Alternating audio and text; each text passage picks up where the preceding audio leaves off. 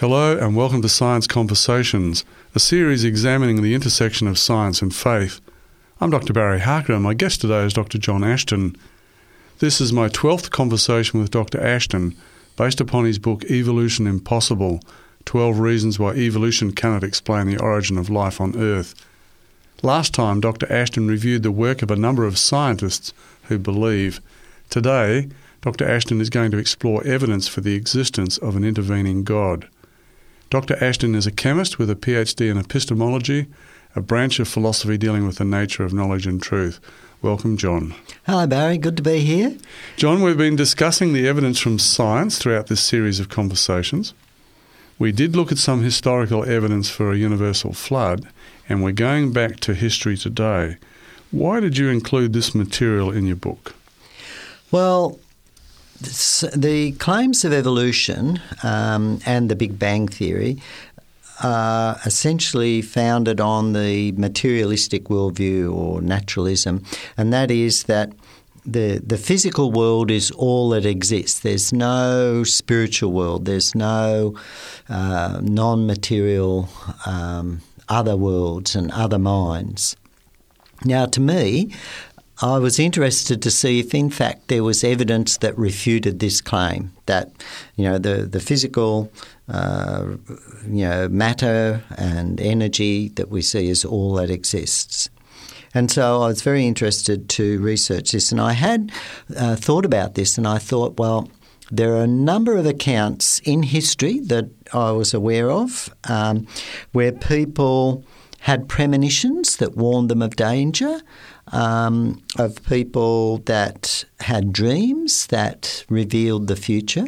And I thought this is very interesting because science essentially says that the world is chaotic. It's many things are random, and so if you look at chaos theory and this sort of thing, it's really impossible to know the future in any general sense. Sure, we can predict the path of a satellite, maybe the trajectory of a missile, these sort of things in very simple physical systems. But if we, in terms of knowing the future, what something's going to happen in the future, there's no way we can predict this. And I think a classic example of this was in the film Sliding Doors, where it showed a young woman racing down to catch a train, and just as she got there, in one scenario, the door closed just as she got there and she couldn't get on the train. In the other scenario, she made it just in time and got on the train. And it shows how, as a result of that simple fraction of a second decision to close the doors, two different outcomes occurred in her life. Her life went on two different paths. And so we know that these sort of decisions are being made all the time. When we get to the traffic lights, do we go through or do we stop? How heavy did we put our foot on the accelerator? Did we overtake or not overtake that slow car? Whether or not we go through that intersection, somewhere down the road there might be a big semi-trailer that we don't know. The brakes have failed. It's coming at an intersection. The fact that we're stopped by the lights means that we missed that truck. If we went through the lights, we may collide with that truck. So we can see all these things are totally random. We can't know, and they're all around us all the time. So how could anyone know the future? And I thought, well, it's very interesting. As I've read the Bible, the authors of the Bible make the claim that they got to know God, and that God made the claim that he knows the future and can reveal the future. And that's one of the ways that we can know, A, that God exists and that he is very different from the other claimed gods because he can know the future. And so one of the things that I looked at was to research this. Now, as you know, I'm very interested in how we can know. I'm very interested in assumptions. I'm very interested in what is the data telling us. So I decided to actually review this and look at the evidence for answers to prayer, and miracles and other supernatural events like angels. Now, I decided to put it in this book because, as I said, I'm looking at the evidence why evolution is impossible. Now, if evolution is impossible, how did we come to be here? And what's the alternative explanation? And for me, the alternative explanation is that there was a creator God who supernaturally created matter and created all the systems, whether it's the solar systems and the galaxies and the systems of life on Earth as well. These are all created, that these are all designed by a superintelligence. Now, if that superintelligence exists and the Bible claims that the authors of the Bible, and as I said, over 40 authors there, claim that they have had communication with this creator. So I thought, okay, what is the evidence? So first of all, I looked at some of the accounts within the Bible itself, and then I looked at some of the accounts within secular history. And I, in my view, found that, again, there was overwhelming evidence of supernatural beings and interaction with a supernatural mind. So I guess to start somewhere, one of the amazing accounts that's in the Bible revolves around Nebuchadnezzar. Now, Nebuchadnezzar is a well-known historical figure, and he lived in what is now present-day Iraq, and he is famous for building the Hanging Gardens of Babylon for his wife Amytas. And that was listed by Herodotus as one of the 7 wonders of the ancient world. So we know quite a bit about this. Now, the Bible records a book written by Daniel. Now, Daniel was an advisor in Nebuchadnezzar's court. And there's a lot of historical evidence to support this, but I'll just first of all describe one of the accounts that Daniel describes. Now, Daniel describes how Nebuchadnezzar had a dream, and this dream really startled him. Now, just to digress here, when I've been doing my research on dreams, particularly precognitive dreams or premonitions that revealed the future that came true, when I've interviewed the people, they've said when they had that dream, they knew that dream was something different. There was something special about this dream. They had an intuition that that dream was special. It was telling them something in particular they needed to take notice of it. And often that dream was repeated as well. So it wasn't just a normal dream. They woke up, they had a good dream or a bad dream. There was, when they woke up, they said, "There's something significant in this dream. Something is trying to tell me something." Now, it appears that Nebuchadnezzar had one of these experiences. He had the repeated dream, but when he woke up in the morning, he couldn't remember it. But he knew that he'd had a significant dream. And the interesting thing is that he asked his wise men to tell him what the dream was and what it meant. And, that was the custom of those times. They had astrologers and this sort of thing, and certainly they were heavily into dreams. And these guys said, well, okay, tell us what the dream is. And Nebuchadnezzar, a very smart man, Nebuchadnezzar, he built the Babylonian Empire. And he said, well, hang on, if you guys are real, I want you to tell me what I dreamt. Then I know you can tell me the interpretation. And that's very clear because, a lot of people, claim that they can see the future and this sort of thing. Well, tell them. That was a pretty good test. And, of course, none of them can do it. And so the king got a bit angry and, you're on my payroll here. I think under false pretenses if you can't tell me what my dream was. But Daniel, of course, being one of the wise men, even though he was a young trainee, I suppose, at the time, was under this death sentence. And he decided to pray to God. He was a believer. He was a Hebrew. He believed in God. And he prayed to God, and God revealed to him the dream. And he had that revelation in his mind of what Nebuchadnezzar dreamt and what it meant. And he was able to go to the king and say, "King, God has revealed to me what you dreamt, and I will tell you what it is." And he told Nebuchadnezzar, and the book records that Nebuchadnezzar says, "Right, that's it. That's what I dreamt. What does it mean?" And what And people can read this for themselves in the book of Daniel, and I think many people don't read the book of Daniel. It's in chapter 2 of the book of Daniel. But it's a really amazing account when we think that, Nebuchadnezzar lived 600 BC. I think he first conquered Jerusalem 605 BC, something like that. Second siege of Jerusalem, I think, was 586 BC. So, 600 years before Christ. And this is and just after this is the period when Daniel is obviously writing this book. So at least 500 years old. And what Nebuchadnezzar had dreamt was of a statue of a man with a head of gold, a chest of silver, thighs or, the lower section of brass, and then legs of iron and feet of iron and clay.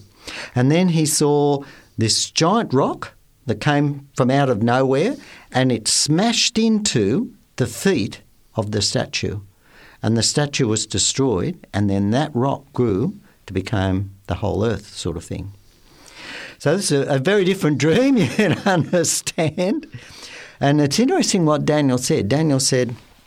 He said, Nebuchadnezzar, you and your kingdom is essentially the head of gold. You're going to be followed by another kingdom that's inferior, like silver is less inferior to gold. That's going to be followed by another kingdom that is represented by the brass, which is going to be inferior again but stronger. Then that kingdom is going to be followed by another kingdom that is really strong, like iron. And then that kingdom will be divided into a number of smaller kingdoms that will be like a mixture of iron and clay, and they will never combine. And then God will come and destroy all those kingdoms and set up his kingdom. And so this is an outline prophecy of the world, then? Well, in looking back it is. I mean, there were subsequent dreams that revealed more characteristics about the. But this was the big outline one. But this was the big outline one, and when we look down through history, I mean, that's exactly what happened. The Babylonian Empire, we know Babylon fell to the Persians. General Gobius came in. He diverted the river, the Euphrates, that was flowing in there and supplying, the water to the Hanging Gardens. He diverted the river so that he could march his troops in under the walls where the river normally flowed. And he captured Babylon when they thought it could not be captured, the capital city. And then, of course, we know that the Persian Empire fell to Alexander the Great. And we then know that the Greek Empire, Alexander's empire, slowly fell to the Roman Empire. And it's interesting, just there are two legs. The Roman Empire ended up divided in east and west, one capital Rome, one capital Constantinople.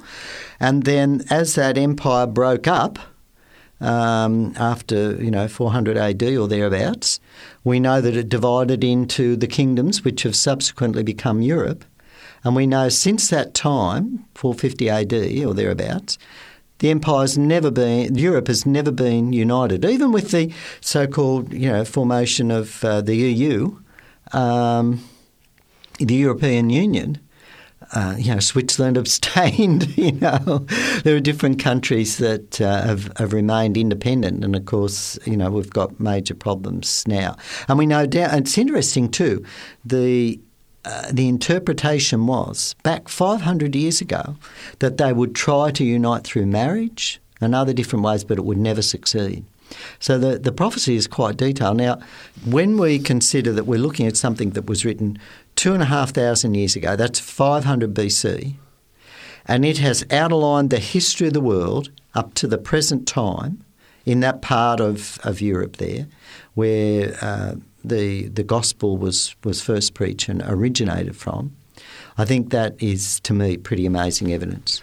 The fact that the prophecy was so accurate led people to say, well, the book of Daniel couldn't have been written in the 6th century BC. It had to be written closer to the time of Christ. So they say the 2nd century BC. But there's evidence that there's clear evidence in a number of lines. We can't spend time on it now, but there's evidence from the time of Alexander the Great that indicates that he knew about Daniel's book.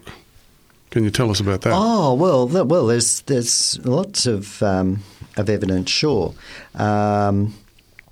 Well, we can talk about the Alexander the Great, and this is another very interesting dream, in that Herodotus, the Greek historian that lived a couple of hundred years BC, he wrote that Alexander had, when he was a boy, had a dream where this man appeared to him dressed in a fairly strange way and said to him, come over here. God is giving this to you. And he was pointing over there to Mesopotamia. And so Alexander knew from this young man, I think he was in his late teens, he saw this as he was going to grow up to be a successful conqueror. And he indeed was. He came down, and as I said, he defeated the Persians there, 331 BC, I think it was, and came in and conquered the land. Now, it's very interesting that when Alexander was marching towards Jerusalem, he conquered Tyre and so forth, and that was another quite famous prophecy, really, with regard to Tyre, that it would be pulled down and thrown into the sea, and the fishermen would hang their nets on it. Now, here's Tyre as sort of an inland city. Now, there was a fortress on a little island just offshore, but I mean, that's a really strange prophecy.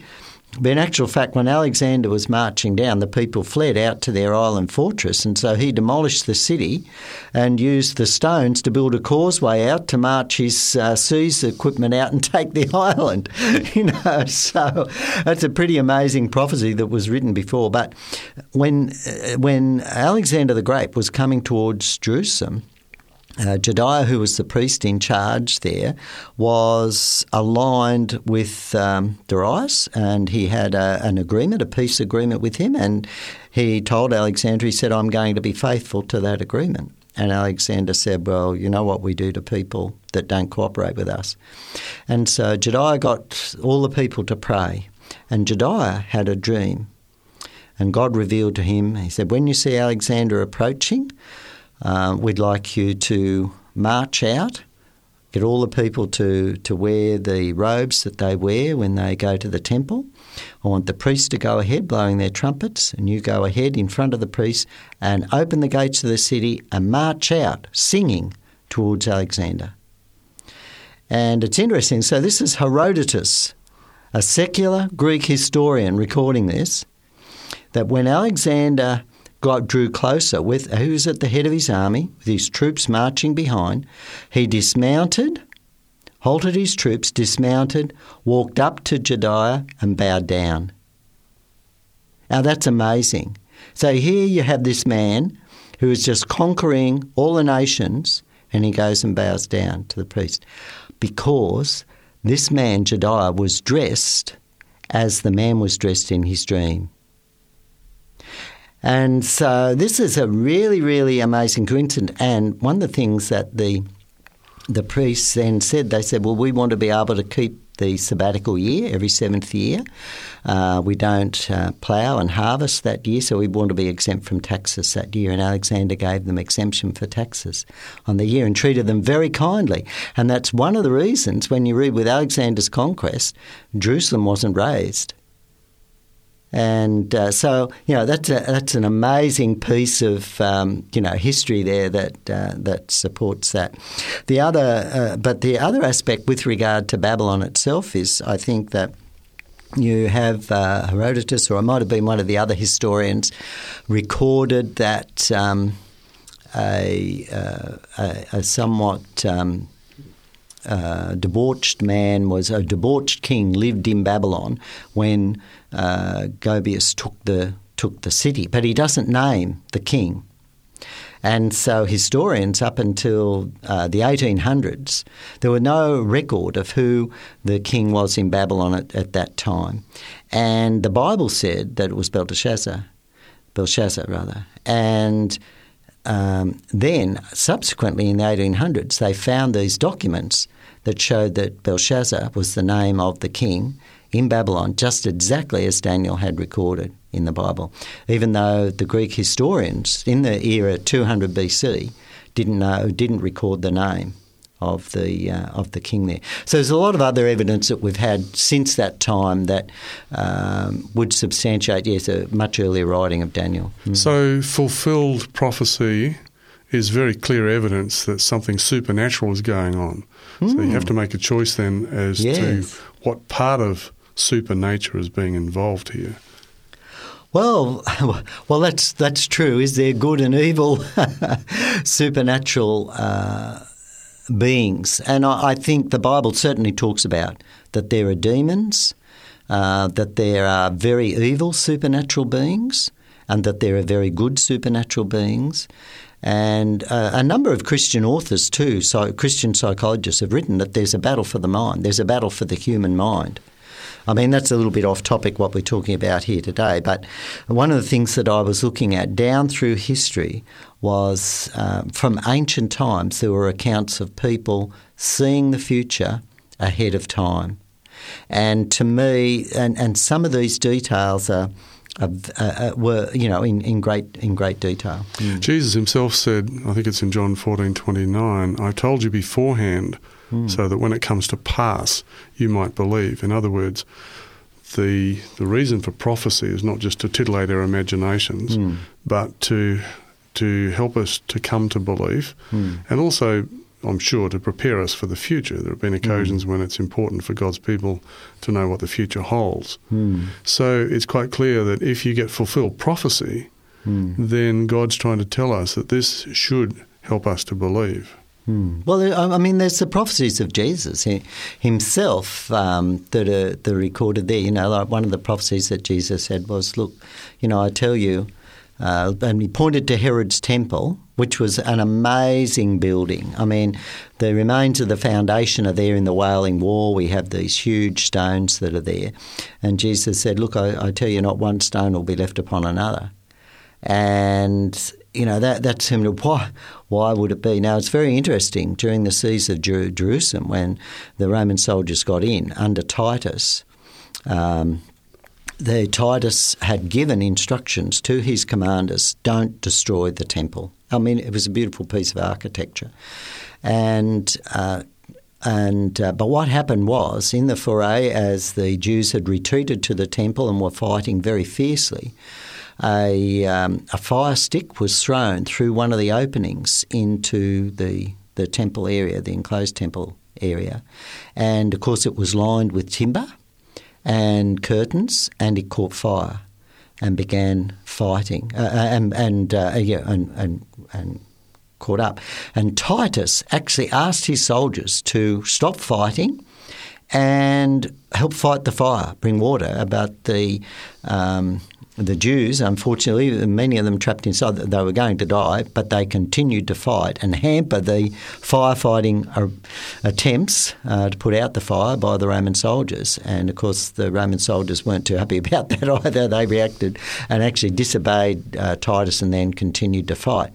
Now, the temple, of course, was lined with much gold as well, and that melted.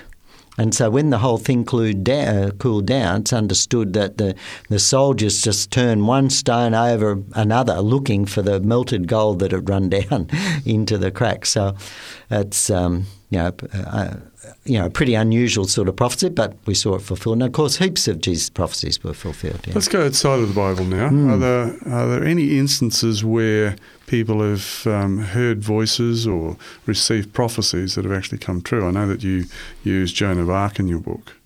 The reason I used Joan of Arc was because her trial about her claims of hearing voices and seeing beings in light and so forth is well recorded.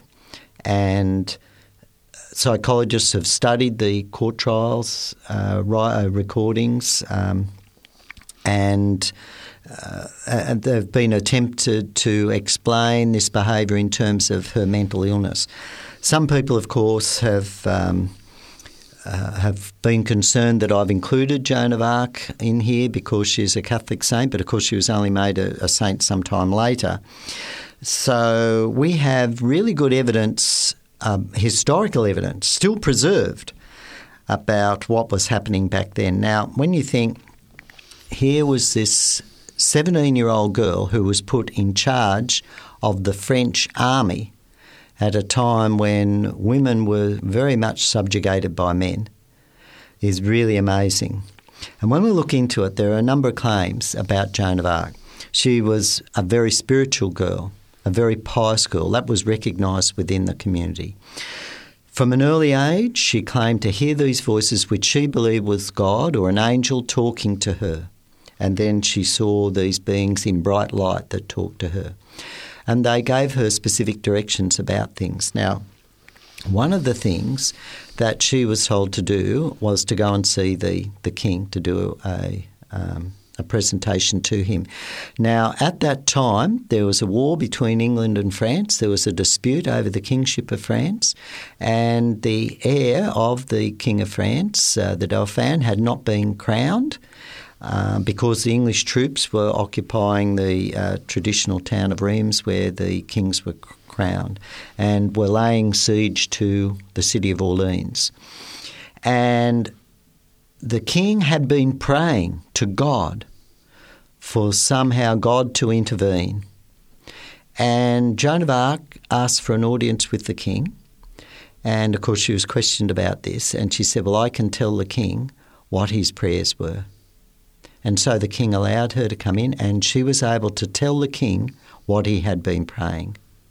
And because of that, he put her in charge of the army. Now, that's a historical fact, that Joan of Arc was given command of the army. Secondly, following the instructions by the angels, she was extremely successful in lifting the siege of Orleans and leading the French armies and the king to Reims, where he was crowned, and liberating France. Now, when you read some of the transcripts of her replies to the questions, now she was examined by the clerics from the University of Paris. That's where she was tried. And I can't remember offhand her quotes. I've tried to remember them, and I must practice them better. But her replies were absolutely brilliant. They stunned her prosecutors, her ability to answer her questions and remain loyal to God. When you read them, you can see, wow, this was no common person that was speaking here. And she was true to her claims that God was spoken to her right up to the point of death. She died rather than recant. She was that faithful. So that was obviously a very, very real experience to her. And she had a prediction. She was told that she would die on a particular day, that she would be captured on a particular day. And that came true. So that's a very interesting case, Joan of Arc, and people can, look up the historical records, the accounts of the trial, the records that were kept of the trial, and judge for themselves. But here we have a very prominent historical figure that certainly defies the times. But there's another interesting situation here. See, when I was researching, there are a number of dreams like this. Like, for example, Abraham Lincoln had a dream where he saw himself after the assassination attempt lying on a table, and he told friends about that just before. I mean, he had the dream prior to this. He had the dream prior to his assassination, yes, obviously. Another interesting account is described by the famous author Mark Twain. When he was a young person, he was working with his brother on the paddle steamers going up the rivers in America. And he had this really, really vivid dream where he saw his brother in a steel coffin, and he thought it was in his sister's room, and there on the coffin were a bouquet of red roses and white roses. And this was a really, really vivid dream, and he told his sister about it. He was really concerned about it, what it meant. Now, 6 months or a year later, the boy, he and his brother, who normally worked together on the same paddle steamer, were separated. And his brother was on a paddle steamer, I think it was called the Philadelphia, and the boilers blew up. And there was huge casualties and really severe burns. And his brother was one of the people that was really, really severely injured. And he didn't die till 10 days after the accident. And the young women in the town were so impressed with this young man struggled to survive, and he nearly made it, but then he died, that they put in together and bought him a steel coffin. And by the time Mark Twain arrives, and he writes that when he got there, the room wasn't in his sister's home as he thought was in the dream. It was actually in a public hall in the town where there were a lot of bodies waiting to be buried. He was there in the hall, and there were white roses on the coffin. And he remembered in his dream there were red and white roses. And while he was sitting there, a lady came in and put a bouquet of red roses on the coffin. Now, I collected lots of stories like this, and I could talk for ages on this. But what I decided to do was I thought, I'll do an experiment, because I'm very interested in data. I'm very interested in experiment. Can I reproduce this?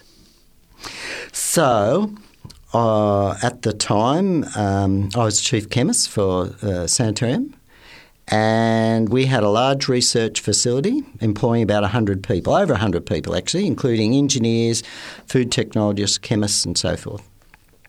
And I thought, what I will do is I'll do a survey among the staff here of people who have had precognitive dreams. And there were a number of people who'd had precognitive. When you say precognitive, what do you Well, what I mean is a dream revealing the future in detail. So they had this dream well ahead of time that revealed the future in detail. Now, one of those actually involved one of my staff. So there were twins that were working in our research. One of the twins, Paul, worked in the food technology division, and the other twin, Stephen, worked for me in the chemistry analytical division. And what had happened was when the boys were at school, because they were twins, they were in the same class, Paul had had a dream, and in this dream he saw himself walking along next to Stephen, who was in a stretcher, and he was being pushed out by ambulance officers, and Paul was walking with him. And just at that moment they were passing the school auditorium where there was a physical education class in.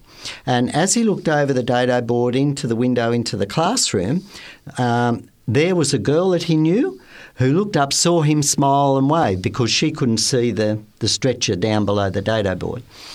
And so that was the dream. Now, about 6 months later, a young man went berserk during a metalwork class, and in the mayhem, Stephen was knocked over and severely hit his head against a piece of equipment, was knocked unconscious. The ambulance was called. Paul stayed with him. And as they were wheeling Stephen out, he just had this sense of, I've seen this before. And he realised that they were just walking past the gymnasium, and as he looked into the gymnasium, there was the girl who saw him, looked up, smiled and waved. That's pretty cool. And he said, that everlasting impression. And so here are the two guys worked for us. Then there was another girl who told the story of her father.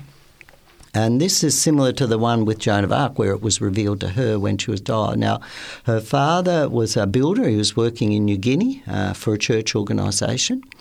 And one night he had a really, really vivid dream where an angel showed him the books of his life, and that this was the end of his life. And he noticed that there were only a few pages left, but he didn't know he couldn't remember how many pages there were. And he told his wife about this. But then a few years later, he had the dream again, and this time the angel showed him the book. There was only one page left. And he told his wife, and he saw all his children and, told them he loved him. He told them about the dream and this sort of thing. And it was some months later when he was working on a volunteer building program in the Solomon Islands, I think it was, that he was accidentally killed in a building accident. So that was another interesting scenario there. Tell me about Dr. Merlin Spear. So Dr. Spear is a local medical physician that works in the local suburb here, or used to work in the local suburb here. And when I was talking to her one day, she said, I've had quite a few experiences like that. She said one that was really stood out to me was as a young medical officer, a registrar up at a hospital at Wingham. I was driving from where I lived down near Taree up to Wingham, up the windy mountain road, by myself in my car, when suddenly I heard this really musical voice from behind saying, "Pull over and stop." And she said, I just couldn't help but say, "I beg your pardon." You know, she'd been brought up with manners, obviously. And the voice repeated, "Pull over and stop." And she was just absolutely terrified. She didn't know whether there was somebody in the car. But she said she had, well, when I say she obeyed, but she said she had this sense of peace that she wasn't in danger from someone being in the car, but it was really strange. She pulled over. And just at that moment that she pulled over, a yellow Ford Mustang sports car came round this blind corner at high speed on the wrong side of the road. And she said if she hadn't have pulled over at that time, she would have suffered very serious injury, if not killed. So, and she said it was as clear to me. She said, I can remember that. She said it was an audible, musical voice. And she said, and I obeyed. So there are a lot of people who have these sort of experiences. I'm Dr. Barry Harker, and you're listening to Science Conversations. My guest is Dr. John Ashton, author of Evolution Impossible, 12 Reasons Why Evolution Cannot Explain the Origin of Life on Earth. John has been exploring evidence for the existence of an intervening God. We'll go to a break now. When we come back, John will examine more evidence for an intervening God. If you have any questions or comments in relation to today's program, you can call 3ABN Australia Radio within Australia on 02 4973 3456 or from outside of Australia on country code 612 4973 3456. Our email address is radio@3abnaustralia.org.au. That is radio@3ABN Australia, all one word, .org.au. Our postal address is 3ABN Australia Inc., PO Box 752, Morisset, New South Wales 2264 Australia. Thank you for your prayers and financial support.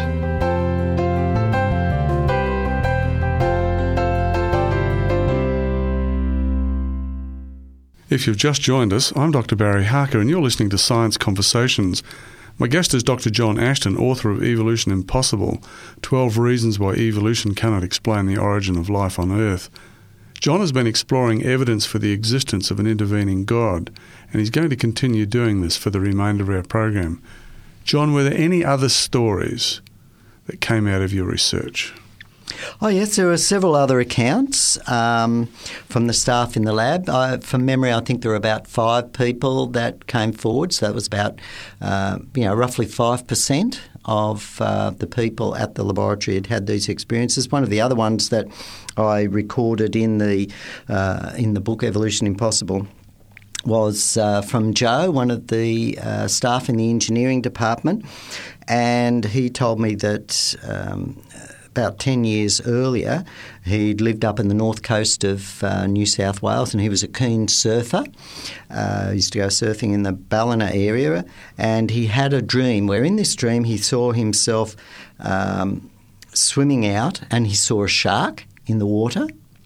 And then after that, the dream switched to he was at a gathering of church folk, and they were by a river, and they were standing on the edge of the river, and there were a group of young people standing there, and then suddenly one of the girls who was standing on the bank of the river slipped and fell into the river. It wasn't a fast-moving river, it was a still river, and people were all standing there waiting for her to come back up out of the water.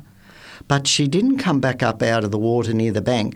She came up out of the water further over near the centre of this wide river, and as she came out of the water she was wearing a white robe, and there appeared a bearded man also in a white robe who took her hand and she walked away smiling with the man.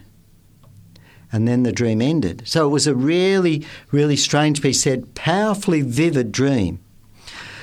Now, a few weeks later, before going to church, he decided to get up early and go surfing with a friend. And when they went out surfing, on this particular morning, they saw 2 sharks. And they decided to come in. It's interesting, just recently in the news, Barry, we've had several shark attacks up in that same area. And he came in and he thought, that was a bit scary. And they cut short their surfing trip, then went home, got ready and went to church. When they got to church, they found that night, the young lady that he had seen in the dream had been killed in a car accident during the night. And that sort of, to him, explained that was in his dream, the young lady falling into the water. And so these dreams, there's another one too. Actually, when I was beginning to work on this chapter, when I was just in the local church where I attend, an older man stood up and told a story about when he was a boy.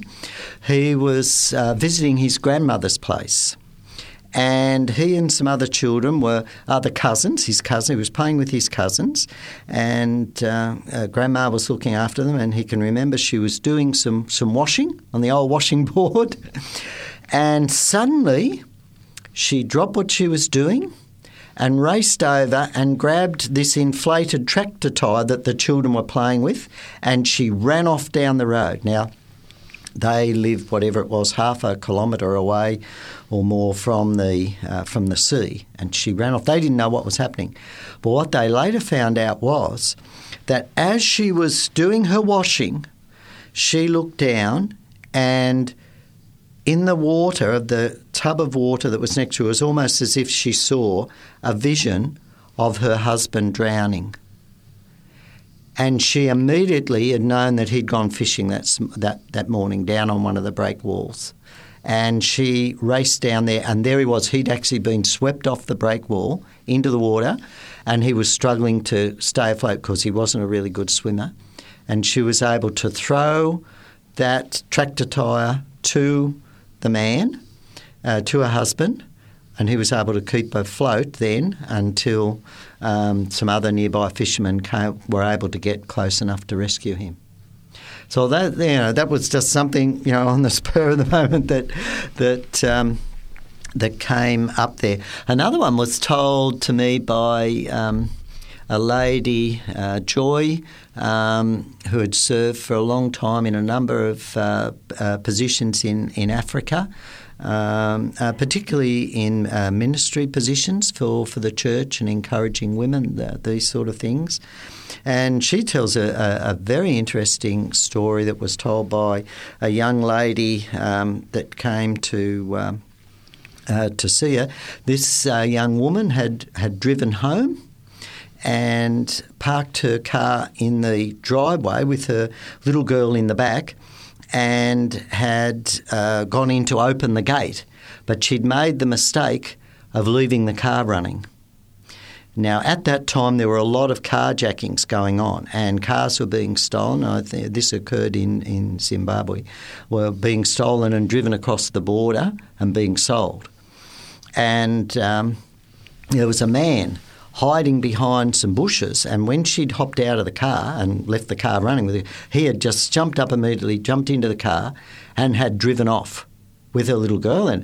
And she was just so frantic then.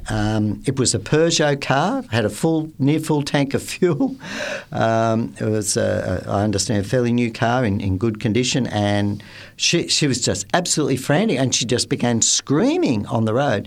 Now, another man came along and saw her and said, "What's happened?" And she said, "Someone's carjacked stolen my car. My daughter's in it, and they've headed that way." And they had a general idea that they'd head out to the main highway, which was the main highway off to another country. And so he said, "Well, look, I'll give chase." And the lady continued to scream. She didn't know what was happening. Another man pulled up, and he said to her, well, lady, well, look, would you like to hop in and we can give chase. And she was very reluctant. She didn't know this man, but she looked down and she saw that there was a Bible on the front passenger seat. And the man saw her look and see the Bible, and he said, look, he said, I'm a minister of religion. Let's pray. Let's pray that the Lord will stop the car. And so they prayed, and then they gave chase out along this road. And after a few kilometres, they came to the car, stopped on the side of the road, and the little girl standing with the first man that had given chase.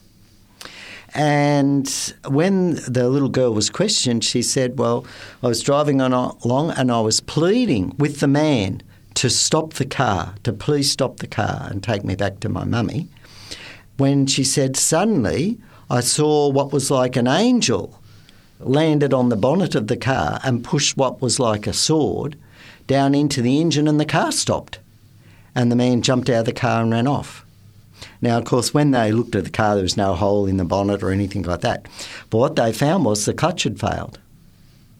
So, I don't know, did the little girl make up the story or what? But anyway, the bottom line is the car stopped. But it's interesting because these stories, when we read the New Testament and the book of Acts, there are lots of stories of answers to prayer. There are lots of stories of miracles, angels letting Paul out of prison, this sort of thing. And we know that the journey of Paul was real. It's been verified by historical accounts and these sort of things. We have so much evidence there.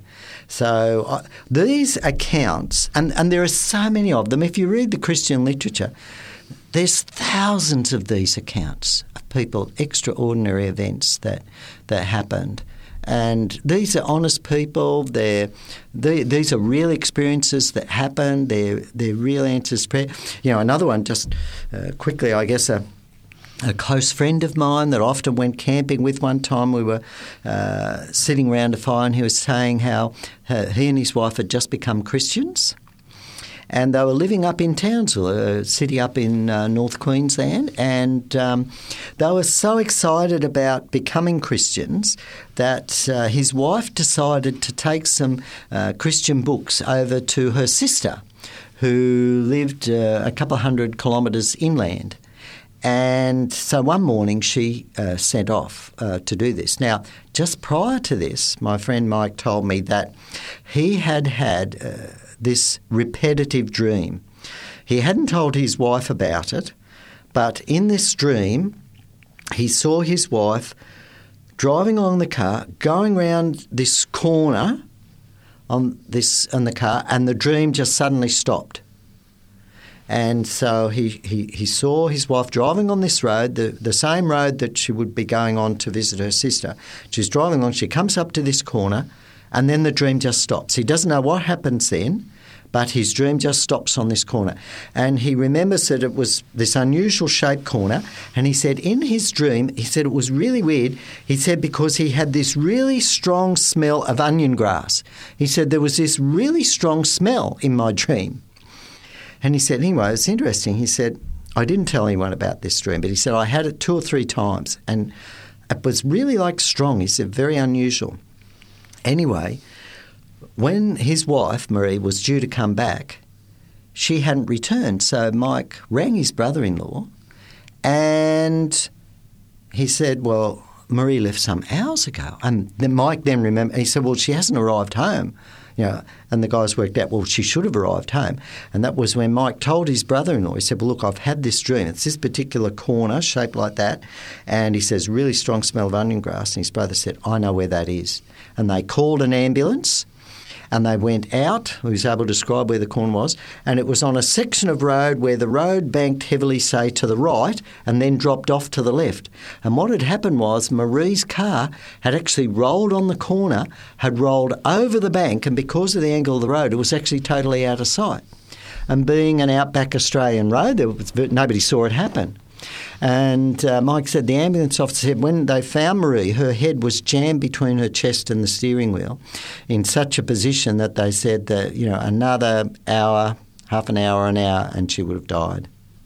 So there is where a dream ahead of time helped my friend Mike save his wife's life.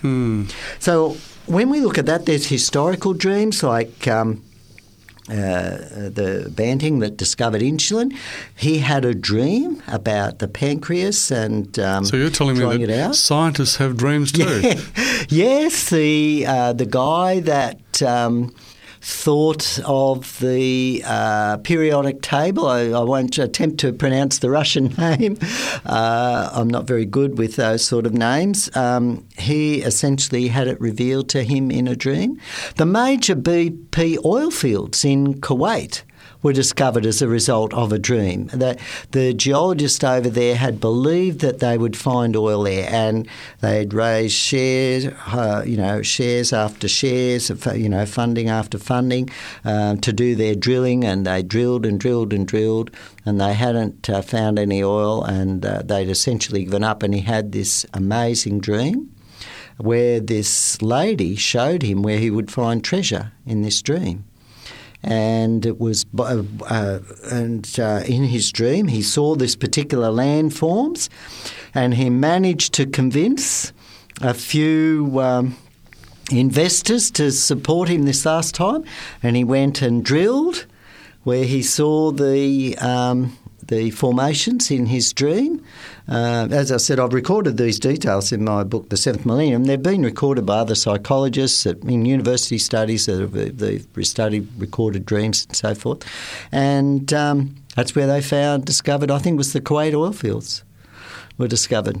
So, yes, there's a number of the archaeological discoveries have been made as a result of revelations of dreams.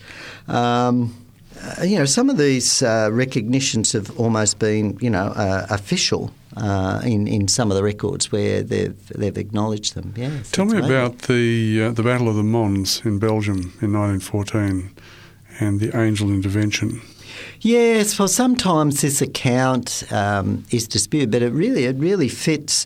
There were a number of accounts that have been reported in August 1914 during the First World War.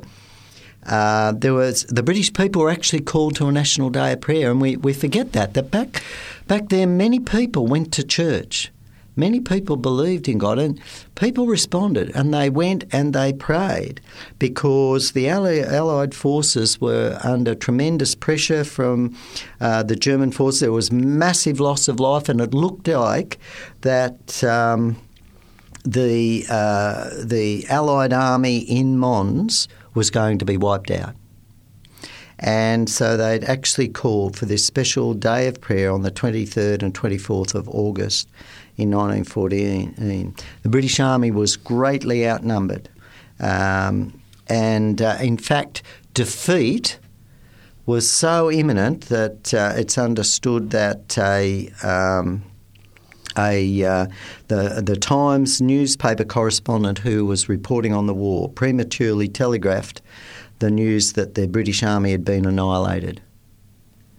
But in actual fact, the next day news came that the disaster had actually been averted by a miraculous turn of events involving angels. And there are a number of testimonies by both British and German officers where the German soldiers saw that there were British cavalry, that there were far more greater forces there, and they turned around and retreated, when in actual fact there weren't. And so that's why it's called the Angels of Mons. So a number of accounts for particular soldiers reported that they saw beings. Some saw beings in between, protecting them, and on the other side they saw them as sort of warriors advancing on them. So it's very interesting. But the bottom line is the prayers were answered. The British Army was saved. Now, we know that there have been some premonitions around disasters like the mine disaster in Wales back in the 60s and also the sinking of the Titanic. Can you briefly cover those couple? Yes, certainly. I think it's important to recognise that studies have been made of a number of these important disastrous events, like the Aberfan mine slag disaster. And, one of the professors of mathematics at the University of London did studies into this, and because he was very interested in the evidence for the supernatural. And it's interesting that a number of those children, before the mine disaster, was a very religious town, came home and told their parents, "Mummy, it's okay, I know I'm going to be with Jesus soon, you don't have to worry about me." And a couple of days later, of course, the whole slag heap slid down the hill and 176 teachers and children were killed in that disaster. But there were at least 23 corroborated accounts of premonitions beforehand. So that is where there's a person had it and the other person witnessed them telling that they had this premonition of something really, really bad going to happen. And so that's very, very powerful evidence. How can people know the future there? Again, with the Titanic, psychologists studied, again, a number of people had detailed premonitions of the Titanic. Actually, there was a book written before the Titanic sank. A retired merchant Navy officer, Morgan Robinson, 14 years before the Titanic sailed, wrote a book called Futility, and it was published in 1898. And the story revolved around a huge, supposedly unsinkable passenger ship fitted with 19 watertight compartments, and it was called the Titan. And it featured watertight doors which closed automatically, and because the ship was deemed unsinkable, it carried only minimum number of lifeboats required by law. And with 2,000 people on board, the Titan was attempting a record crossing when its starboard hull was severely pierced as a result of a collision with an iceberg in the North Atlantic. Only 2 boatloads of survivors were rescued with a vast loss of life. So this is a published story, right? Matter of fact, I have a copy of it at home. It was published in 1898 by M.F. Mansfield in New York. And this story is an amazingly accurate in prophetic detail. Even the name Titan is close to the Titanic, name Titanic. So that's amazing. That's written there. Now, where do these ideas come from? And this is the interesting thing. Where do the things in our mind come from? And the Nobel Prize winner in the area of physiology, Sir John Eccles, pointed out, one of the things is, how can my mind interact with matter? And we know we can think with our mind, a non-material thing, and move our little finger. And I think the fact that we have these prophecies, the fact that we have these premonitions, and there's heaps more. I wrote a whole book on it called The Seventh Millennium, and I've documented it to the references in literature. That powerful evidence that there is another greater mind that communicates with our mind. And to me, that explains the prophecies in the Bible, why they're all so accurate. It explains how people can know the future. And I think it's powerful evidence for an intervening God. Thanks, John. I'm Dr. Barry Harker, and you've been listening to Science Conversations. My guest is Dr. John Ashton, author of Evolution Impossible, 12 Reasons Why Evolution Cannot Explain the Origin of Life on Earth. John has been exploring evidence for the existence of an intervening God. Next week will be my last conversation with Dr. Ashton, in this series at least. John is going to tell me his personal story of faith. Don't miss it. Bye for now, and God bless you.